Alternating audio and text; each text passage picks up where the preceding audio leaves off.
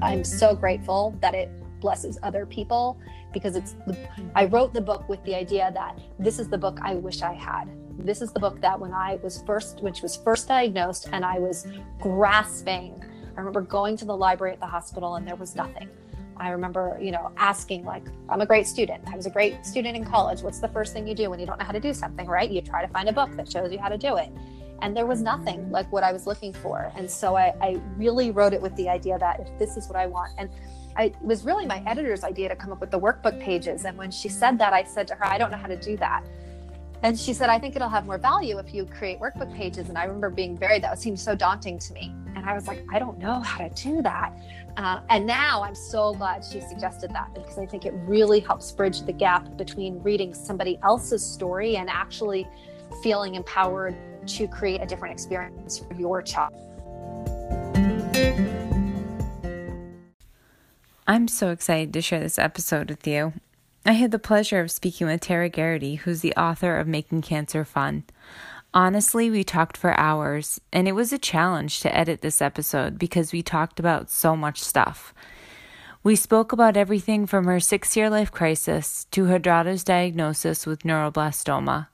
We took a deep dive into all the ins and outs of how she chose to deal with treatment, which eventually led to writing the book Making Cancer Fun. Later in the episode, we explored the topics of growth mindset and gratitude while in the state of chaos. She spoke about how she coupled her theater background with play therapy to help both her and her daughter get through it all.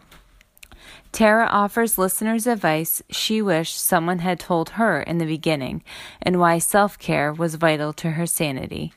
Full disclosure, this episode is a long one, so listen to it in intervals, or go on a long walk, or put on some comfy clothes and grab a cup of tea.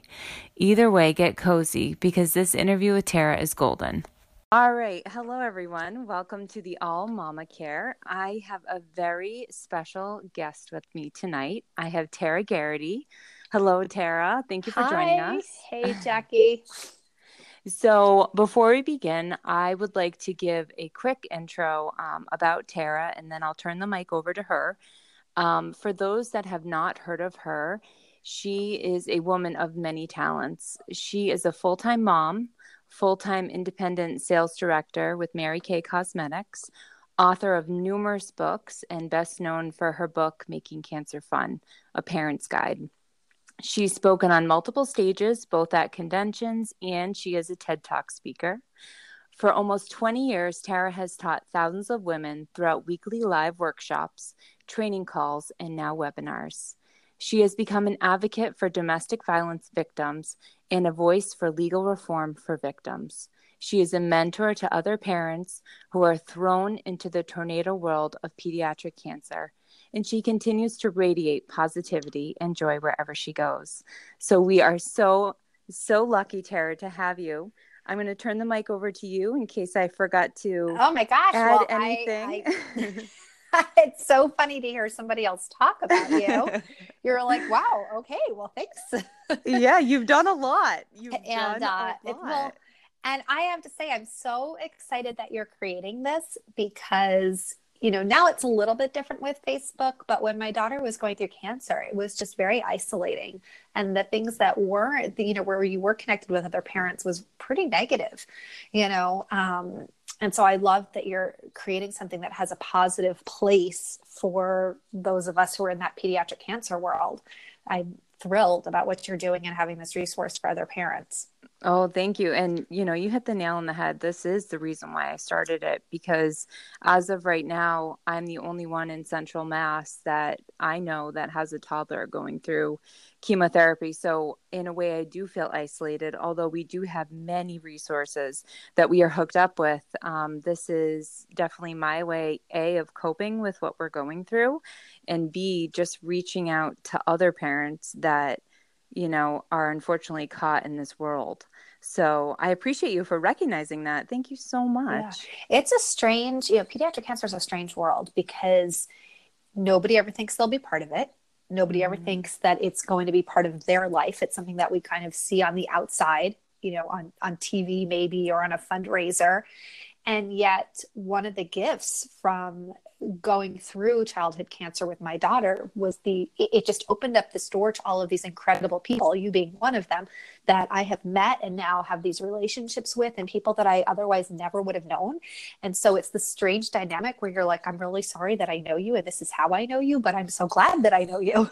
You know, I wish it wasn't, this is not how I would like to meet people, but you do meet the most courageous overcomers, these people who go through, grief or loss and still are so resilient. It's amazing. And it almost lifts me up even more to know that others have gone before us and others have made it. So that's inspiring to me. And if we can just back up little bit, Tara, could you just give us a little bit of background about how you got thrown into the cancer world? Sure. So I call it now my 6-year life crisis, like looking back on it. So I was just in the middle of going through this crazy domestic violence divorce. My daughter was not quite 2 when we first separated, and we were in court for years. And so during that process, she turned 3.5 and was diagnosed with stage 4 high risk neuroblastoma. And my life was already kind of, out of control and just in a place of trauma and chaos already.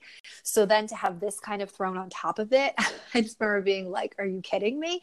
Mm-hmm. And I remember that distinct moment. I was driving home from the hospital and I was having this moment of, I had felt so sorry for myself for that past year, just really feeling like, how did my life ever end up in this place that I never saw coming? Like it just, totally blindsided me. Right. And that alone in itself is a lot. Oh, it was crazy because I wasn't in a situation where, it was kind of like I knew it was coming. It was a situation where there was so much psychological abuse and control that I had actually really started to think that I was the problem, that I was the crazy one, that I was the one. And so it culminated in an instance of physical violence, which then caused, everything to kind of fall out of control there and get those restraining orders and everything, and why there were criminal court cases.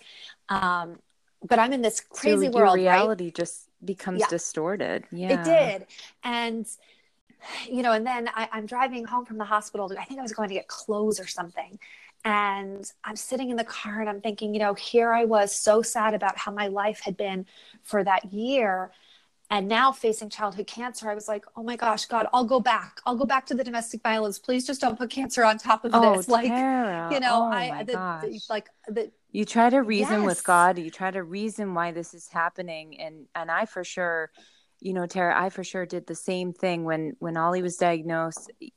Again, you kind of go into this weird world of reasoning. I'll take everything that was good in my life away just to save my baby. Yes.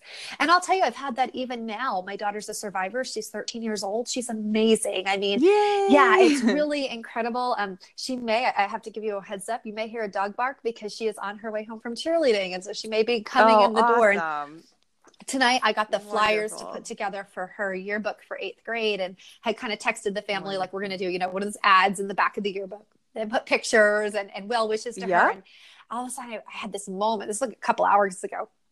And I'm like, oh my gosh, like I'm putting together an 8th grade graduation,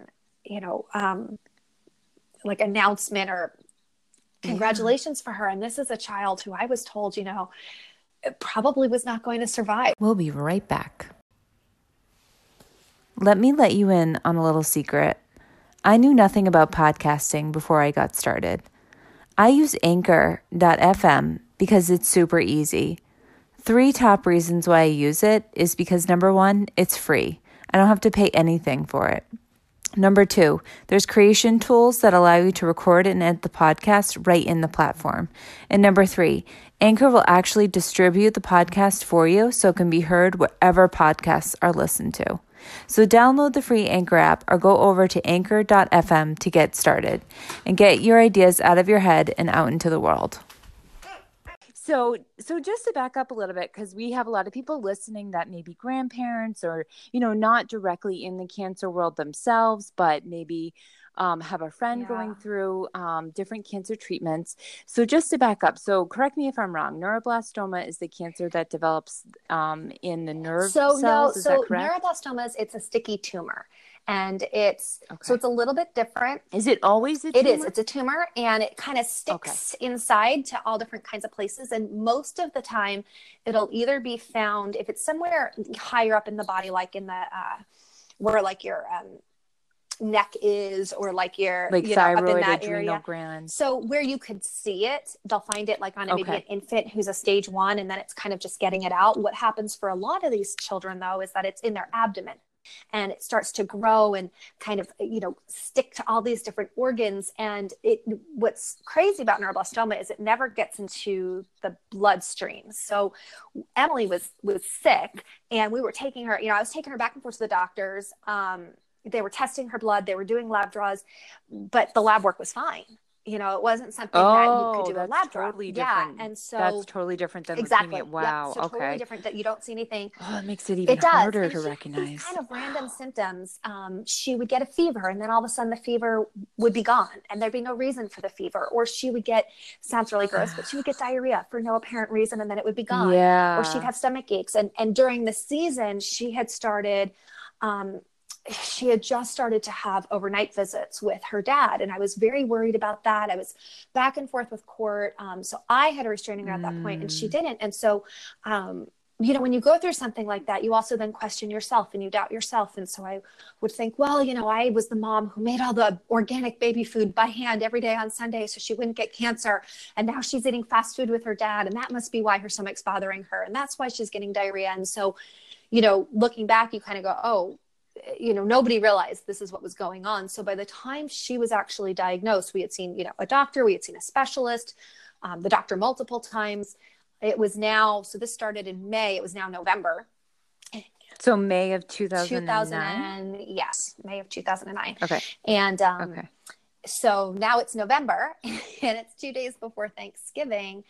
And she was breathing funny. And the specialist said she was fine, and to just give her some, Tums and bring her in next week. But I just was so nervous because she was going to go visit her dad and spend 3 days with him. And she hadn't been there that long. And so I brought her into the pediatrician and said, please, can you just look at her? I know that specialist is saying she's fine, but I'm just a wreck.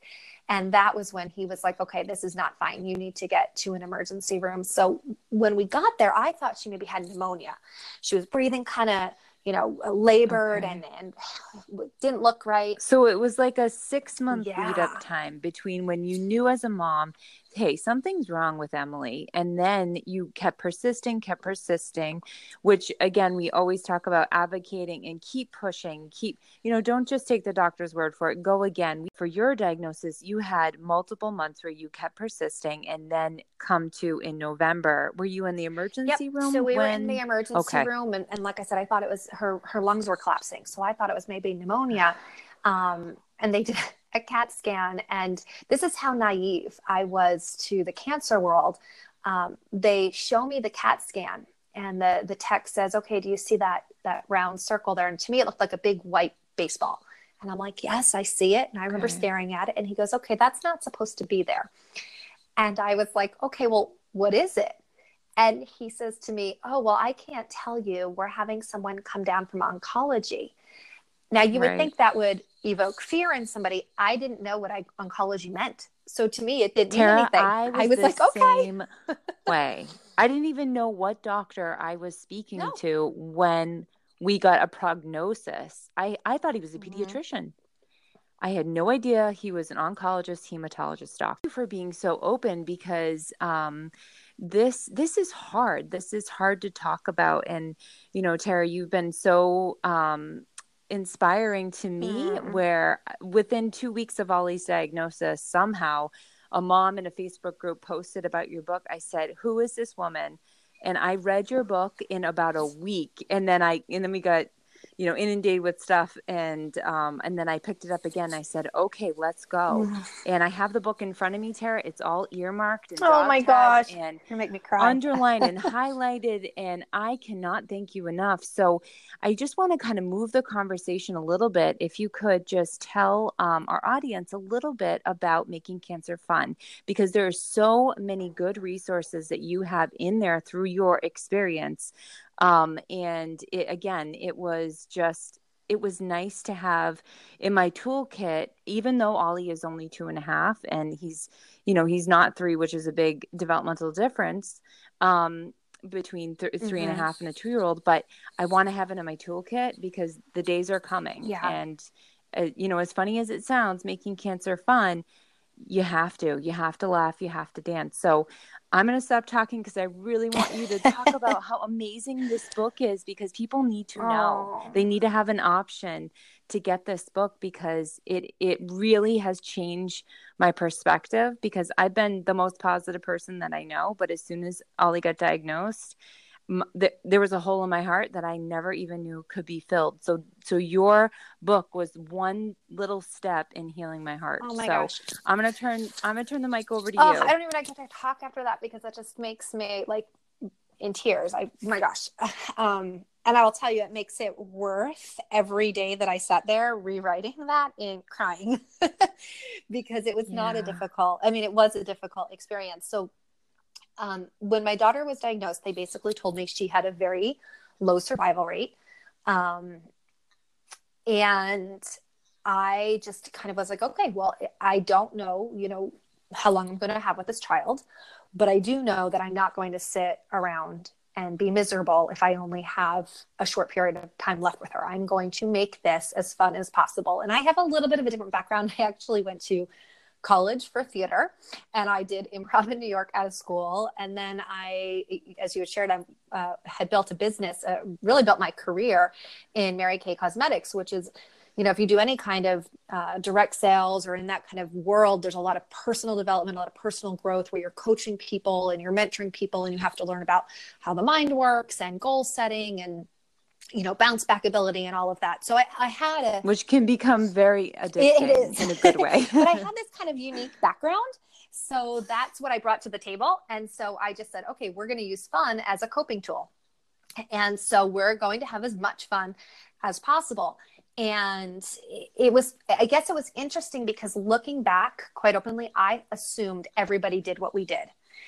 So for example, when we checked into the hospital, we didn't check out for 78 days straight. Like I checked in through an emergency room and did not go home for 78 days. And that was through Thanksgiving, through Christmas, through New Year's.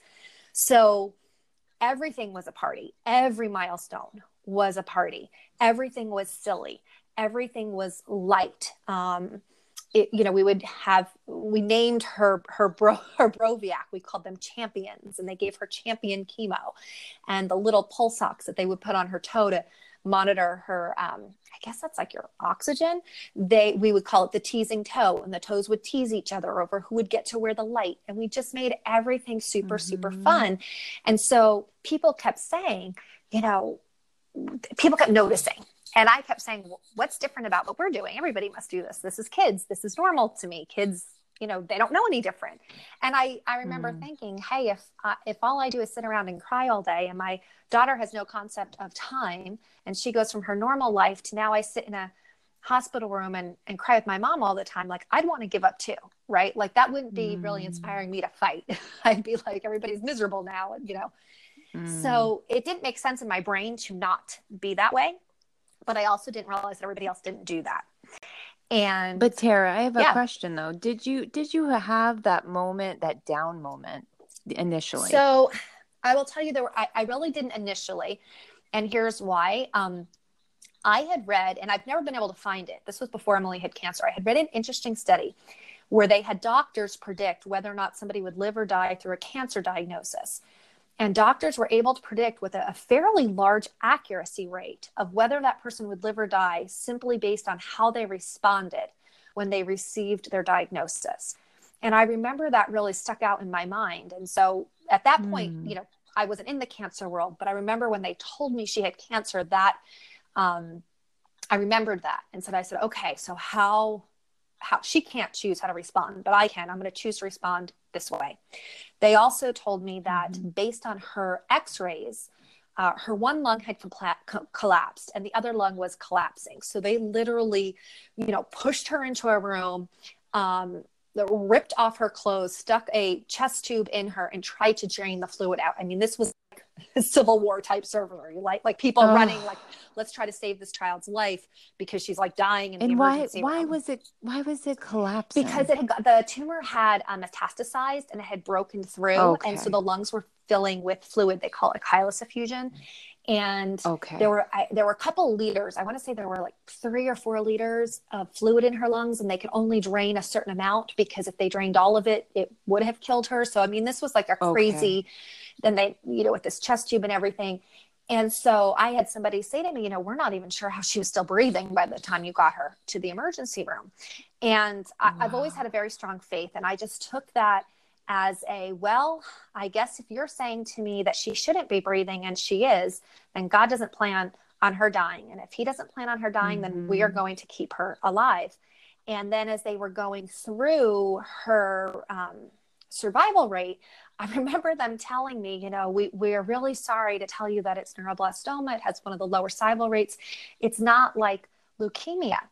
And I remember thinking so I should have been, the good news would have been she had leukemia. Like, whoever thinks my kid has leukemia, let me celebrate. Like, that just seems so odd to me. Right. And so I remember them saying, Jackie, she's one of the lower rates. So in my mind, I'm thinking they're going to tell me she's got a 5%, she's got a 10% survival rate. And I said to them, well, what's her percentage? And they said 40%. And I clearly misheard them because they must have meant 4%, right? Because that's what they had me so scared that it was this low rate. So I said, wait, did you mean 4 or 40? And they said 40. And I said, well, the divorce statistics in our country are 50%. And 40 is pretty close to 50. And people get married every day with those statistics. So I feel like 50 is a really, really good percentage. So in my mind, I think because I was expecting the number to be like 4 or 5% when they said 40%, that was like a victory to me. And I do remember them looking at me like I had completely lost my mind. That I was because in the moment when you receive that news, and this, I went through this definitely, and my husband did too. You are no longer logically thinking because your brain goes into hyperdrive, and from my experience, I was not processing. I was in complete, just the throes of grief, and I just could not process what was happening because my mind was just overthinking everything. And so it's very hard. And we have wonderful staff that have said to us multiple times, this is normal. We will repeat this over and over again to you. This is part of the process. We don't mind repeating this information to you. Ask us the questions again. Because it really sends your brain into just the depths of the universe. I physically felt like my heart had been ripped out of my chest and thrown to the depths of the universe and then shot back in my heart. And that was a personal experience that I had. And every parent, handles the news differently. But Tara, from what you said, 40%, I would have thought the same thing, that you would have been expecting to hear, 4%, but it was 40, which again, that's really good, And I think one of the things I tell parents now is don't ask what percentage because it's irrelevant. I never did. you know, I never did. My husband did, because I just did not want to know. I think that's smart because I see on these Facebook didn't. groups, people posting like, you know, what was your percentage or what is the percentage? And I don't think it's a relevant question, because it doesn't matter if they say your kid has a 1%, there's still somebody's kid who's going to be that 1%. So why not yours? And that was what that became like my mantra, like someone's kid is going to live. Why not mine? You know, why not me? Mm-hmm. Someone's going to have that survivor. There's going to be a survivor who walks around, who's the statistic. You know, there's always going to be that kid that does better than the doctors think. There's always going to be that kid that they go, well, we didn't expect that, right? So why not you? And I just took that as my, okay, then why not me? And so, and because if they had imagined the other way, imagine if they say, oh, you know, we've caught this so early on, they have a 95% survival rate. Well, for the 5% that don't survive, they don't feel too great, right? When you go, well, they had a 95%. How come I'm the 5 that didn't? So I just think that's a wasted energy kind of question. Right. And so that kind of launched you into writing the book, Making Cancer So Fun? actually, not really. I started writing a gratitude journal because I was having all of these horrible things happen at once. So she gets diagnosed. My insurance dropped me 24 hours later. I had just signed on to be a spokesperson for a new company that was supposed to help me kind of get out of my financial chaos from my divorce. And the owner dropped dead suddenly. And they called me while I'm in the hospital to tell me that contract is now over. And I mean, it was just, I was like, are you kidding me? One thing It after was the to the point where I was next. almost Yeah. laughing about it because I'm like, this is getting ridiculous. And I knew from my years in personal development that what we focus on gets bigger. So I understood how the brain worked enough to go, okay, I have to really get my focus to change quickly because all I'm seeing is everything that's not working and that's falling apart and that's terrible.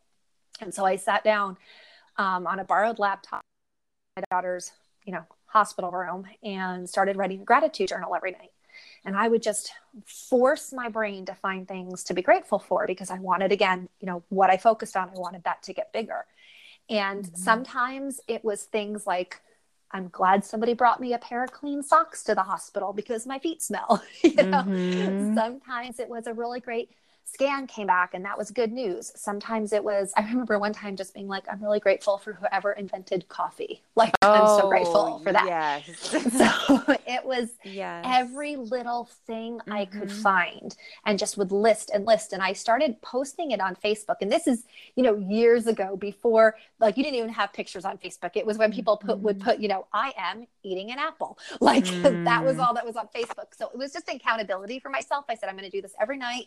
I'm going to post it on Facebook to be accountable that I'm doing this every night. And it was crazy, Jackie. People started following and commenting. And then that encouraged me to continue. And then I started kind of writing more about how I was feeling and blogging. And so I had a bunch of that stuff, which if you see the book, that's kind of those like handwritten looking style pages. That's what I was writing during that time. And so then, this book is a mix between your diary entries and then you've broken up the different chapters into different sections about the treatment. And you said with your daughter, she had a sticky tumor. So you had a tumor stomping party, and it just kind of breaks down for parents, different tactical things like you're talking about right now, gratitude.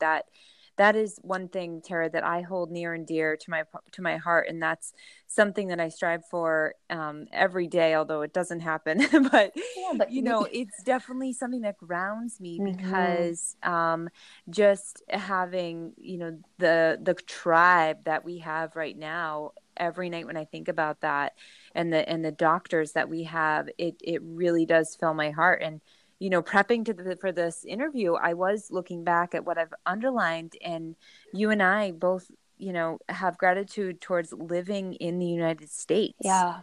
Being close to treatment.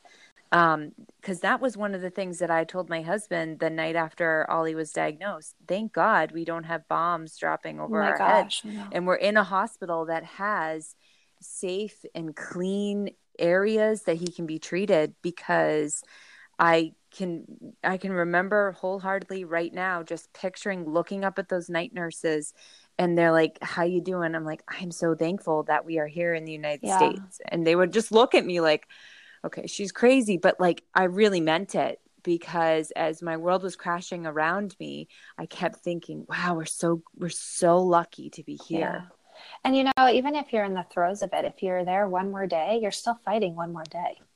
I mean, there are parents who would love to be sitting in the hospital still fighting, and so, we just take for granted, I think, a lot of stuff, particularly if we're in the United States, right? We take for granted so much. So it was a process. I mean, it wasn't something that I set out to do. I had zero intention of writing a book. I really just wanted to get through cancer, get my daughter into a healthy place, and then go back to my regular life. And it was really more, I believe when God wants you to do something, he will just hunt you down until you do it.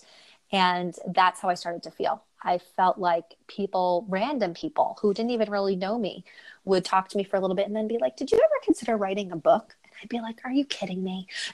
So it was after years of people saying that I finally sat down and was like, all right, I'm just going to write this book, and that'll be over. And that'll be the end of it. And it's been such a crazy process.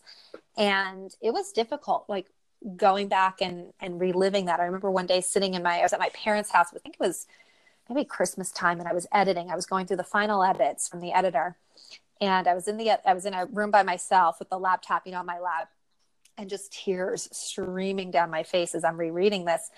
And my brother comes in and he goes, do you cry every time you work on this? But it was so emotional reliving how you feel. And so when I got the final proof, like the actual printed proof, I read through the whole thing out loud, just checking for any last typos or anything. And when I closed it, I said, okay, that's the last time I will ever read that book, and I'm so grateful that it blesses other people, because I wrote the book with the idea that this is the book I wish I had. This is the book that when she was first diagnosed and I was grasping, I remember going to the library at the hospital and there was nothing. I remember, asking, like, I'm a great student. I was a great student in college. What's the first thing you do when you don't know how to do something, right? You try to find a book that shows you how to do it.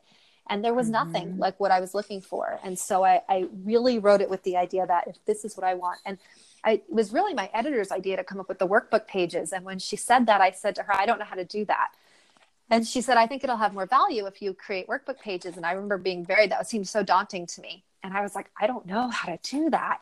And now I'm so glad she suggested that, because I think it really helps bridge the gap between reading somebody else's story and actually feeling empowered to create a different experience for your child. And I'm looking through it, everything that I've underlined, and just as an example, to the audience that's listening that doesn't have the book yet, Tara highlights, the fun factor. What are the main benchmarks your child needs to complete in the next year for treatment? And then she goes on to say, who are some people your child wants to see?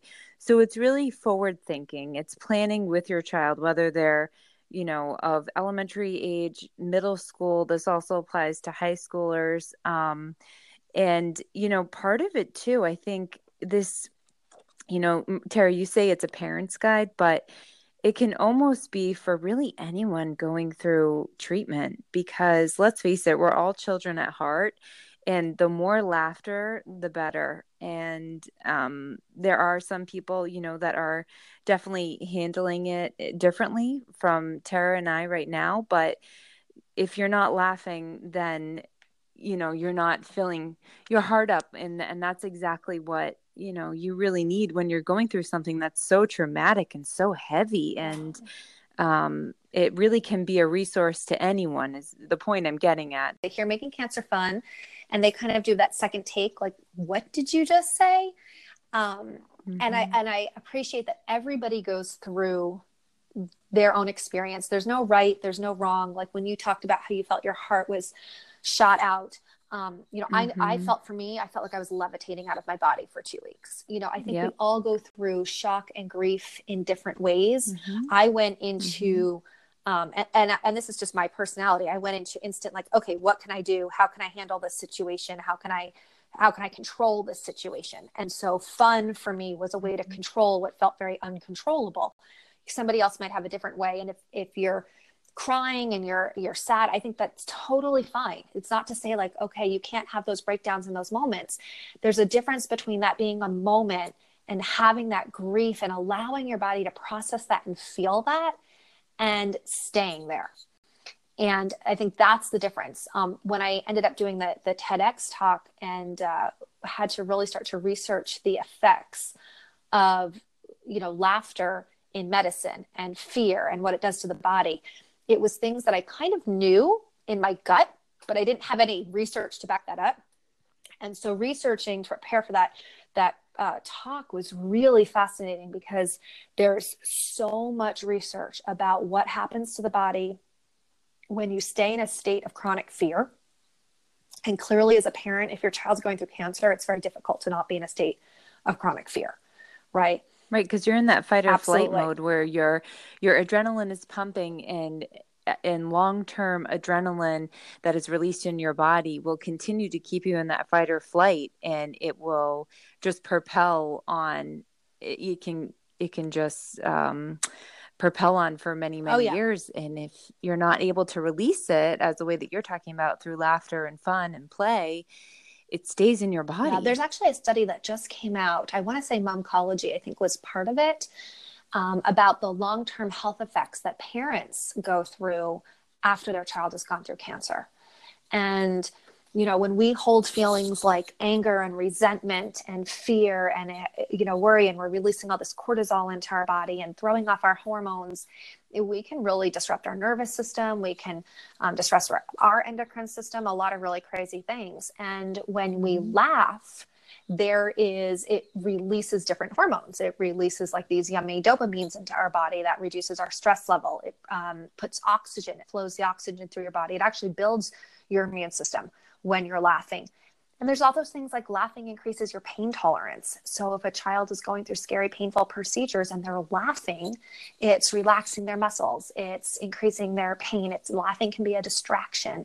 So there's actual science that shows that laughing has really significant health benefits. It's not just an emotional feels good, we should laugh more. It's really healthy to have our children laugh. And when I open my talk, I talk about that children laugh on average 150 times a day. So the average child going through cancer went from a world where they were used to laughing 150 times a day. I mean, just think about that, right? Within 24 hours. That's like they're laughing Right. all day long. And now all of a sudden we take them and we put them in this environment, in this hospital where no one laughs anymore. Like even before treatment started, we have just turned their entire world upside down. Now, adults only laugh 12 times a day. So for us, that's a normal world. For children, this is completely an abnormal environment that goes against who they biologically are meant to be. And laughing, it's very primitive, and it's a way our body handles stress. It's kind of like if you've ever been in that really uncomfortable situation where all of a sudden somebody laughed and then everybody It else breaks the starts ice. laughing and they're kind Mm-hmm. of like, I shouldn't be laughing right now. This is so politically incorrect, but I can't stop laughing. It's your Mm-hmm. body is actually trying to release the stress and build up these, good hormones. And so the laughing is a way to do that. And so I've had people say to me, some medical professionals had said to me, well, when people go through cancer, they feel like they shouldn't laugh. They feel bad laughing. They feel guilty laughing. Like, how can I be laughing and giggling and having fun when my kid is going through cancer? And so if anything, I just hope that it gives people permission to say, it's okay to laugh. It's actually good for you and it's good for your kid. And it's not that you're taking away from how serious the situation is. And it's not that you're not recognizing, the grief and the hardship and all of the horrible parts.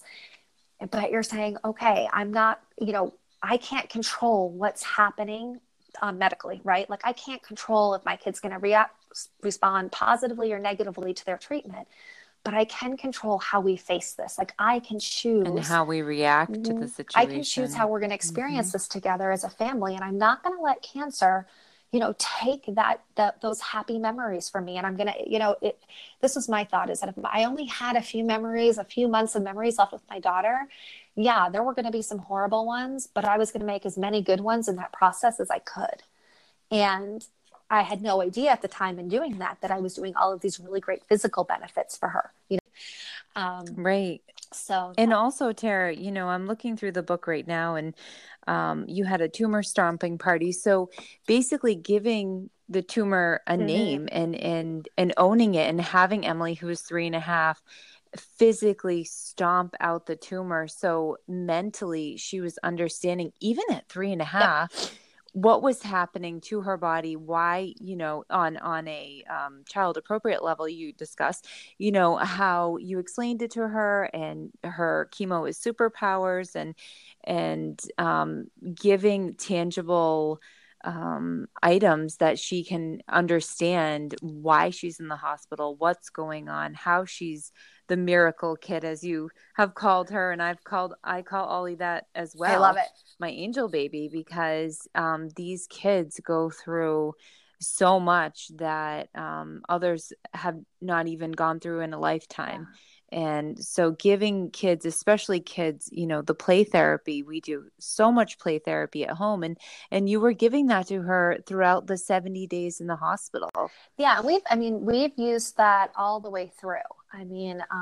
When she would go back for the immunotherapy, it would be really hard because she would get a taste of being at home.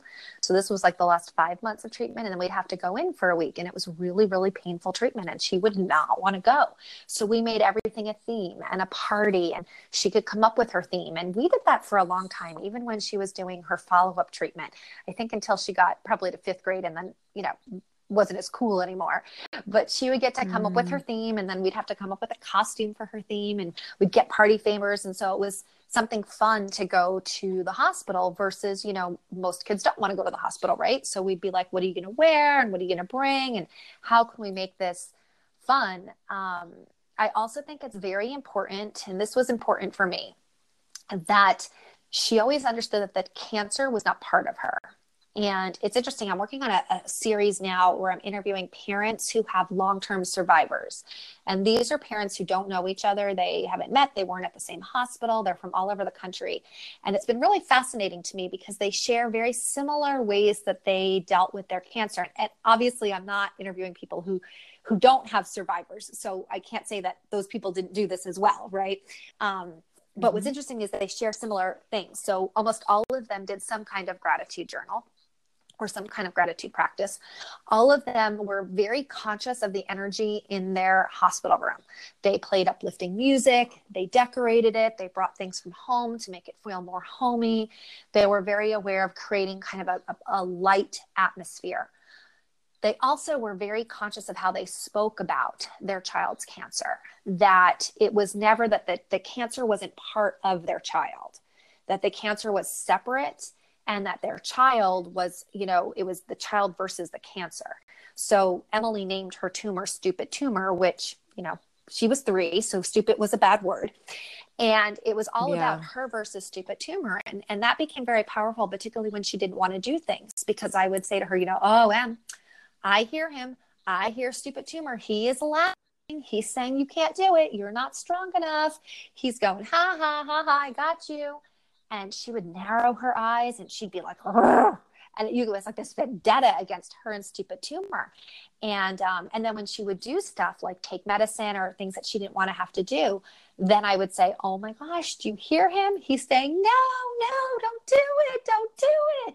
Emily, you're kicking his butt, and she loved that. I mean, kids naturally liked that. So it was very much that she was the good guy and Tumor was the bad guy, and that she wasn't part of the and that cancer. made sense to her. Tara, you've inspired me too, that whenever we have to give, Ollie medicine at home, kind of making it a game. So he, he's 2.5. So he gets to choose who gets the medicine first. And then mommy gets it. Then daddy gets it. Then Woody from Toy Story gets it. And in making that a game, and then it's Ollie's turn and then somebody else. So that way he has a sense of control. Yeah. And I'll tell you, it has worked every single time. And we just make it a game, and it's not even like it's a big deal. I think that's awesome. And it's interesting. The way kids view cancer and the way we view cancer is so different. And I notice this even more and more as my daughter has gotten older, because now I can talk to her about, what did you remember and stuff like that. And things that we think are such a big deal and they don't, or vice versa, and when we hear cancer, it's this horrific, heavy, scary word. But for my daughter, cancer really doesn't have any weight at all. It's the same as if you said strep throat. Like now that she's older, she understands that not everybody else feels that way. So like sometimes when somebody's annoying her, she'll kind of like throw the cancer card out there to shock them. And I say to her now, I'm like, you can't shock people with the cancer card. But she thinks it's funny because to her, cancer really has no heavy weight.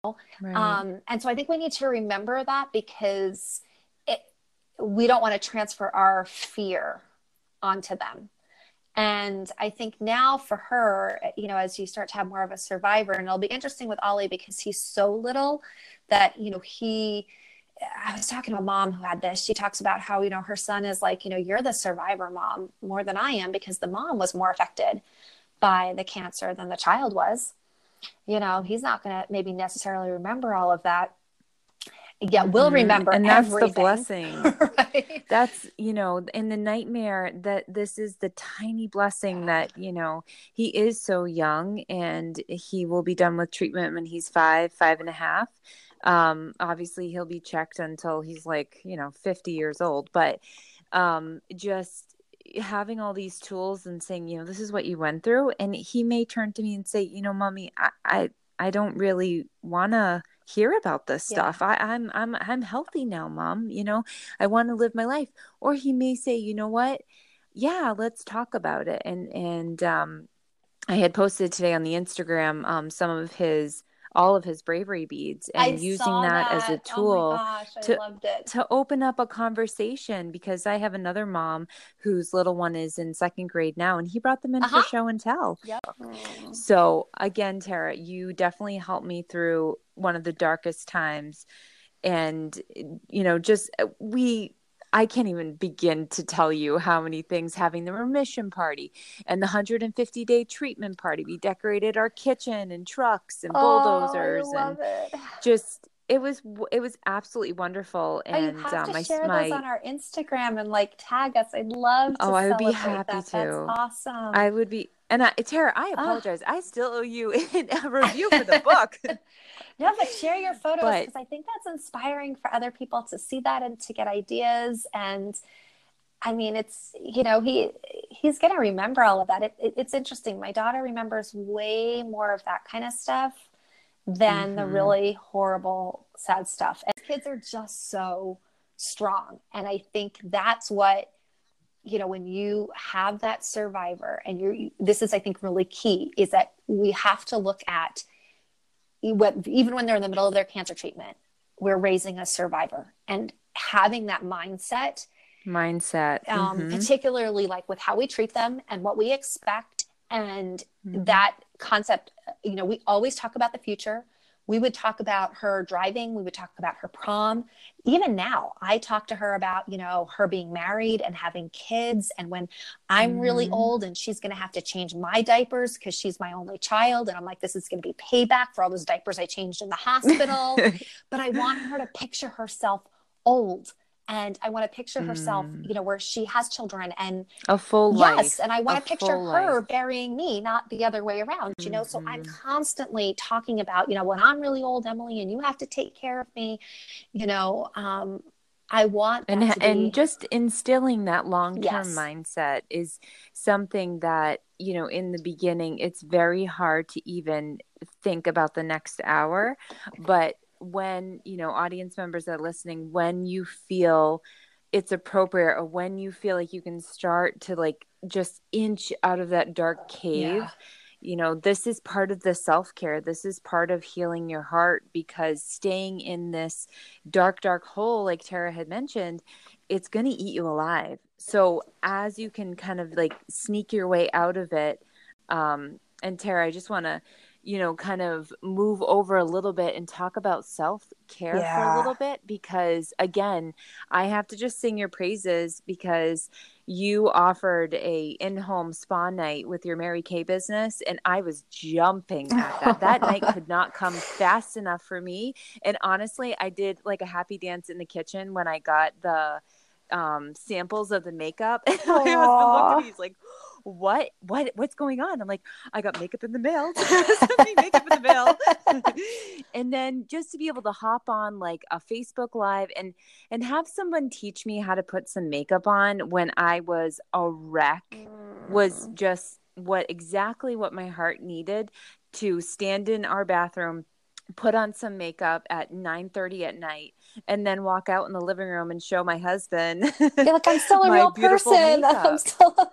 I don't just live in a hospital. Yeah. Exactly. And so, Tara, if you could just talk a little bit, I know we're kind of running short on time, but just talk a little bit about maybe, to those parents that are in the hospital, like you were living in the hospital for months on end. What are some like 3 top self-care tips that maybe, worked really well for you that you might want to share with the audience? So I think that number one is that I think this is general with moms, but certainly when we have medically ill children, we feel so incredibly guilty doing anything for ourselves. And I really struggled with this even after her treatment. I moved back to New Jersey. I was a single mom. I had no money. So the idea that I would go out and do something fun and social, like, first of all, I felt guilty spending money that I didn't have, right? I felt guilty leaving her. And I literally felt like my soul was dying. I'm a very social person. And I work at home, so if I could be home all day and not talk to another adult. And so I had to really come to a point where I was like, you know what, me taking care of me isn't selfish. And what made me change my mindset was that if my daughter was in a situation where she was married and she was taking care of kids, or she was in that, would I want her not to take care of her because she was too busy taking care of everybody else? And of course not. I'd be like, Emily, you need to take care of yourself. I want you to be okay, right? Like, that's what we would encourage our kids to do. We'd say, put your oxygen mask on first, so that you can help others, which sounds, very easy, but it's hard when you're in it. It's so hard. And it's that guilt. And so I think, we have to kind of remember, like, if we would tell our kids that they shouldn't feel guilty for taking care of themselves, if they were the grown up, right, then we need to be okay doing that. So there's no self-care if we don't release the guilt, because you can go, take a bath, you can go light a candle, you can go out with your girlfriends, but if you're feeling guilty about it, then it's not self-care, right? So you've got to release the guilt first and say, you know what, if in order for me to show up as my best for my child, and if that child has siblings, if you have a spouse, if you have other people who are depending on you, in order for you to show up as your best, then you need to know what is going to refill you up. It's like having a pitcher of water. If all you do is pour it out, you end up with an empty pitcher. You need to figure out what is going to refill your pitcher so that you can continue to those other people. So what's going to refill you is going to be different for everybody. For me, it sounds funny, I loved to go out dancing in the clubs in Denver. So the nights that at that point, my ex-husband he would visit her in the hospital overnight. And since I had a restraining order, I could not be there at the same time. So it actually gave me the freedom that I had a few nights a month that I could go out with my friends, and I would go downtown to the clubs and literally dance all night until like 2 a.m. That was my stress release. And that's what you had to do. It was like and did you enjoy it? I would just get there, and I had a couple of girlfriends who liked to dance too. And, I wasn't really a big drinker, but I just loved, it was like that. I could just shut everything off, get on a dance floor, listen to some really loud music, and just dance my fear out, I guess. And just to feel like a normal person. Right. And so it could be like, if you have a hobby that you love to do, then you do that. If you exercise, then I think we feel guilty. Like, I shouldn't leave to go to the gym for an hour. But if you're somebody who's always done that, or you've always been a runner, like, it's so important that maybe you can't go every day, but you go as much as you can. Because exercise, for me, I just completed a half marathon, and that training was therapy for me. It was absolute therapy. And even today in my gratitude journal, I wrote, I completed a 30-day workout program. So now I'm launching myself into fitness again, because if I don't have that adrenaline pumping that I'm so used to, then my body's going to respond in a negative way. So total self-care can be physical. It can be mental. Like you said, doing a hobby is definitely a great idea. Getting back into the so-called normal life before diagnosis is tough. But I think the way that you've already set up routines in your life prior to diagnosis is almost a safeguard, and it's something to return back to when your world has crashed. And I think it's important to know if you're an introvert or an extrovert. We tend to think that an extrovert is just somebody who's really outgoing, and that's not really true. An introvert, what it really means is, how do you refuel? So you can be a very social person who's very outgoing and has lots of friends, but you're actually an introvert because you need that downtime, and being alone is what kind of recharges your battery, versus an extrovert gets their energy from being around people. So if you think of yourself as a battery and you needed to kind of plug yourself back in to get recharged, what recharges you? Is it when you're alone and having some quiet time and being by yourself? Or is it being in a group? And that'll kind of give you a better feel if you're an introvert or extrovert. Because for me, because I am an extrovert and I get my energy from being around other people, it was really important to prioritize social time, that I was getting out, meeting with friends. Even now, I mean, it's something that I have to really work to make sure that, because I'm around people all the time in my business, but that's a different kind of of recharge. It's being with those really good people who are your friends, who can just be yourself with, and connect. And I know that I have to actually like schedule that in my calendar because that's my recharge. Now, my daughter is an introvert. She loves to be with her friends. She loves to, go out and is a cheerleader and all of that. But where she recharges, and I can tell just, as you get to know your kids, she needs that downtime. She needs that time alone in her room, kind of by herself. That's where she recharges. And so it might be that, you're in the hospital and you're surrounded by all of these people. And if you're an introvert, maybe that means that like you need to go hide in a sleep room for a couple of hours and just be by yourself, and that's your self-care is just to get away from people, because that can be really draining if you're an introvert and you're constantly surrounded by nurses and doctors and everybody else in the hospital. So all of the extra noise, that's such a good point too. And I think, Tara, just you touching on that is just so instrumental because like I said, when you're going through the diagnosis, you're not thinking logically and everything is just, you're hypersensitive to everything. So now as we, are growing our All Mama Care community and people are kind of going, getting through frontline and getting through the first couple months of diagnosis, really, even right now, I'm reflecting on what type of person I am. So thank you. Cause that's just gold right there. Yeah. Thank you so And everybody's much. journey is different. Like, I think one of the things that's great about this podcast is that you're giving people to hear such different perspective from so many different people, because there's really no right way. There's no my way or your way, or, stuff that maybe, resonates with you. Great. And the stuff that doesn't, it doesn't, and I do think at the end of the day, your kid best. You're the only person who knows your kid the best, right? And as moms, even more so. Like, that child was in your belly with you. Like, you know your child best. You know what is going to work for them, what's not going to work for them, what's going to be scary for them, and kind of trusting your gut, which I think when you're thrown in that cancer world, you're so like, and I was already so off my, balance to begin with because of what was going on before that I just didn't trust my gut a lot. And trusting that you do know more than you know. And if you're not sure, like, sit quietly. A lot of times we're making decisions or medical decisions and, our mind is racing. And if you just kind of can sit quietly and say like, okay, if I knew, what would I know? If I did know, what would I know? What am I, not being aware of that I do know?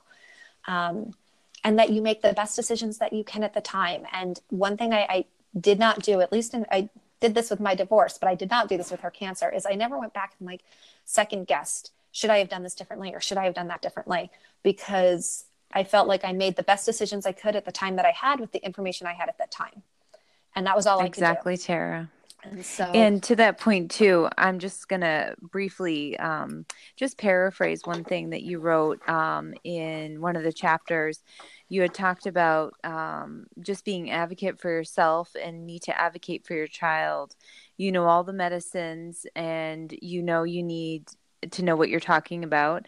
You need to do your research. You can't just blindly trust whatever the doctors tell you because you have to remember that you're just human too. Yeah. So, and that's a part I underlined because, like you said, you need to go with your gut, but you also need to ask questions and not apologize for that. Yeah. You are making, a lot of times you might have to make a decision and you have, you need to ask questions. I think that's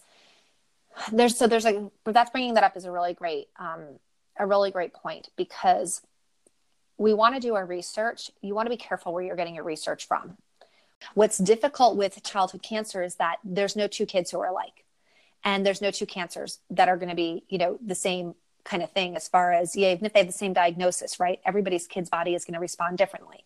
If that wasn't the case, then we would know that, okay, if you have this diagnosis and we give you these chemos, you will live. Right. Right. And we don't know that. Like, everybody's body is different when it comes to cancer. And so you want to make sure that your research is being done in like appropriate places, because there's so much misleading stuff. And I think it's important to remember I learned this later on. I wish I had known this a little bit earlier on, how to talk with your medical staff, because sometimes, particularly when we're in that state, and depending on the doctor, some people have really great bedside manner and some don't. And asking questions without putting people on a defense is as a skill. I didn't have that skill in the beginning. I have worked to develop that. And so I've learned things like saying, well, would it be reasonable for us to try this? For some reason, saying that word, would it be reasonable, kind of diffuses any kind of confrontation. And I find that people are very receptive using that language. Or, okay, so that's one option. Are there any other options that we have? Maybe there are 2 or 3 other options, and you want to know what those are. Doctors, their language, particularly when you're brand new, we don't even know half the words they're using. Right. And so I would find where I'd say, okay, well, I don't understand. Can you explain that again? And they would kind of explain it the same way. And so I still didn't understand it.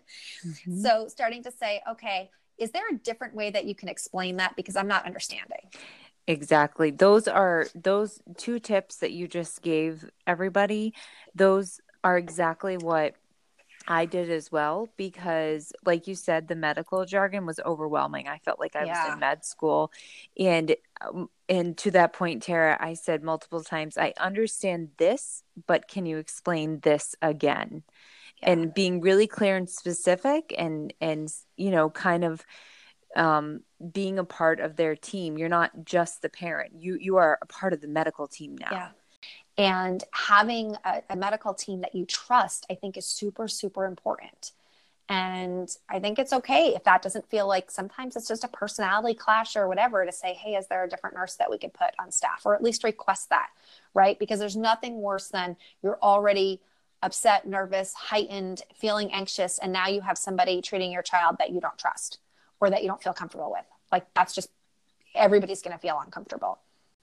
So, being able to talk, and a good person to go to if you're having that is like your child life specialist or your social worker, and having that conversation with them about, is there somebody else, or is there a different nurse, or is there a different specialist or whatnot that might be a better match for your family. Wonderful. Thank you so much, Tara, for talking about all of that, because I just interviewed our child life specialist, Nicole, and we talked about all the things that she's been helping us with through Ollie's treatment. And she has been instrumental in, part of the team, and just making sure, that we're all comfortable with what's happening, because it's very emotional. Every time that you go to the hospital, every time you go to the clinic, yes, it's become a routine, but it's still very emotional, and it can still be very triggering. Oh, absolutely. So like you said, being able to trust your team and having full trust in that is definitely the cornerstone to being able to think forward as far as, okay, what's the next thing we need to do, and then checking them off. Yeah. So Tara, I wish we could talk all I know. night I'm long, looking at the clock just now, and I went, oh my gosh, you're going to have to slice and cut this so much. I know. I just want to be respectful of your time, and I just want to thank you again so much, because you really have been, you are such a wonderful mentor to me, and I really appreciate. Well, and now you're becoming a mentor to other people with your podcast, so I love it. Thank you. I really appreciate you reading this book, and I know that you have a couple other projects that you're working on, and I'm super excited to learn about those. And can you just tell our listeners, how would they get in touch with you? How would they get the Making Cancer Fun book? Yeah, so it is on Amazon, but I would encourage you to go to our website instead, because if you're a cancer parent, it's much cheaper through the website. So that's a little tip. If you just go to makingcancerfun.com, I also subscribe to our newsletter. I really want our brand to be a place that's a resource for people. So we send out a monthly newsletter with tips and ideas. We've started a webinar, which I know you're going to be on, a Wednesday webinar on our Facebook group, that every Wednesday we bring in experts to share with our community. And that it's a place, whether it's Instagram or Facebook, the newsletter, but that not to be naive to the reality of childhood cancer, but in all of the stuff that's out there, having one place that that everything you're seeing there is going to be positive, inspiring, and giving you hope. Because that, for me, I was seeking out stories of survivors. I was seeking out people who could give me hope, because everybody around me in the hospital was in the same boat as me. And so particularly when you need that, today's been a really, really bad day, that you can log on our Instagram and see all positive stories, see pictures of survivors, hear their miracle stories. So everything is designed that it's going to be uplifting and kind of, again, give hope to a family. So, and I just received the newsletter the other day, and it is just wonderful. So oh, thanks. Yeah. yeah, So and really, you just put everything right on one newsletter, and the webinar too. I'm super, super excited about that.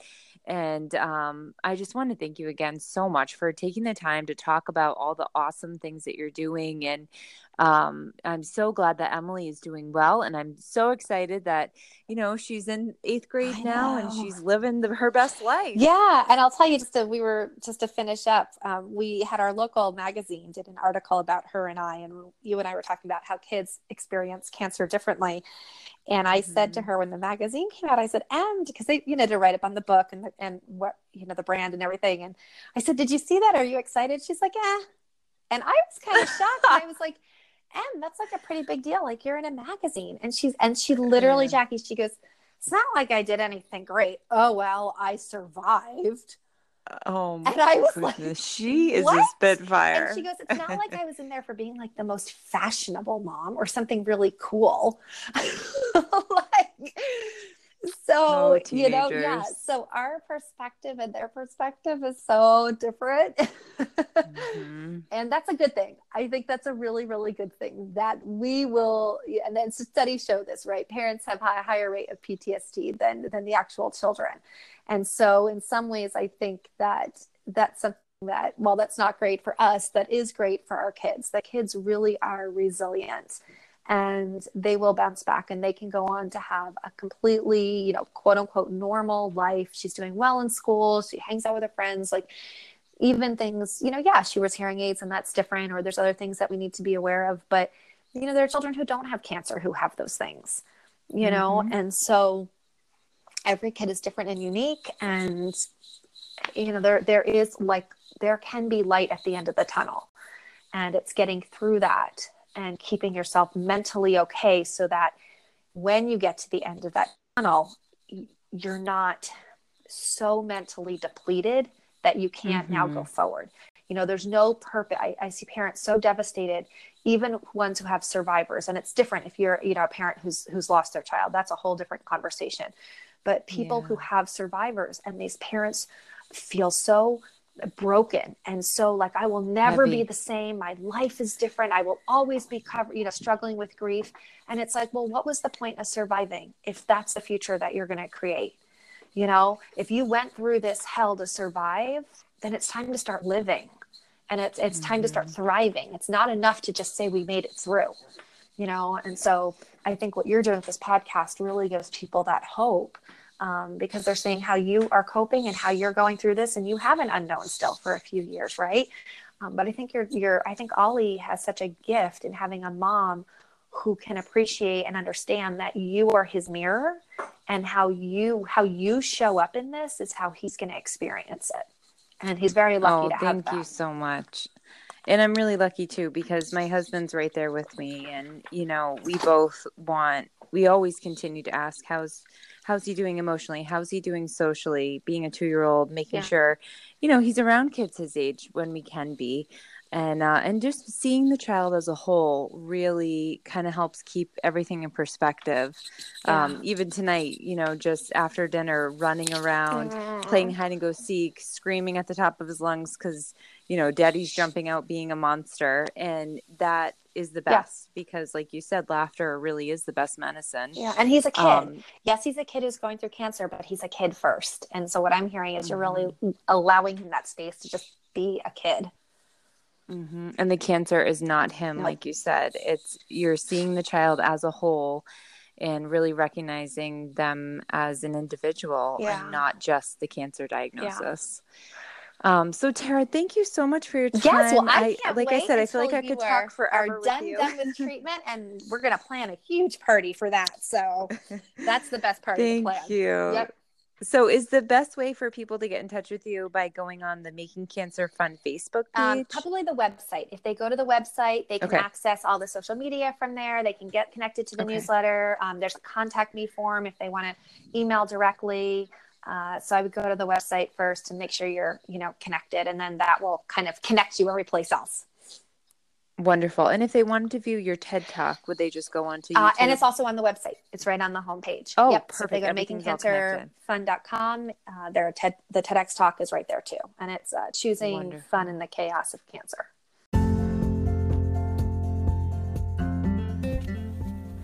Well, there you have it, my friend. You just heard directly from Tara as she shared her daughter's survivor story and how they made it through the storm. It was a true pleasure speaking with Tara and creating a space for laughter and fun when everything seems dark and heavy. Make sure you pop on over to makingcancerfun.com, sign up for her monthly newsletter, check out her TED Talk, and order your own copy of her book, Making Cancer Fun. Make sure you hop on over to the Making Cancer Fun Facebook page or to Tara's Voice Facebook page to tune in to her Wednesday webinars. You guys, these webinars are ones that you don't want to miss. They are treasure chests filled with tangible and tactical life skill tips and tricks for mental health that can only be conveyed by someone who's been through it. Next week, I talk with Danielle, a licensed esthetician who sheds light on the connection between trauma and stress and how our skin may react to those internal emotions. Danielle explains what exactly goes on at a hormonal level while in a state of stress. She offers suggestions that can help alleviate stress to help restore the equilibrium both inside our minds and refresh our skin.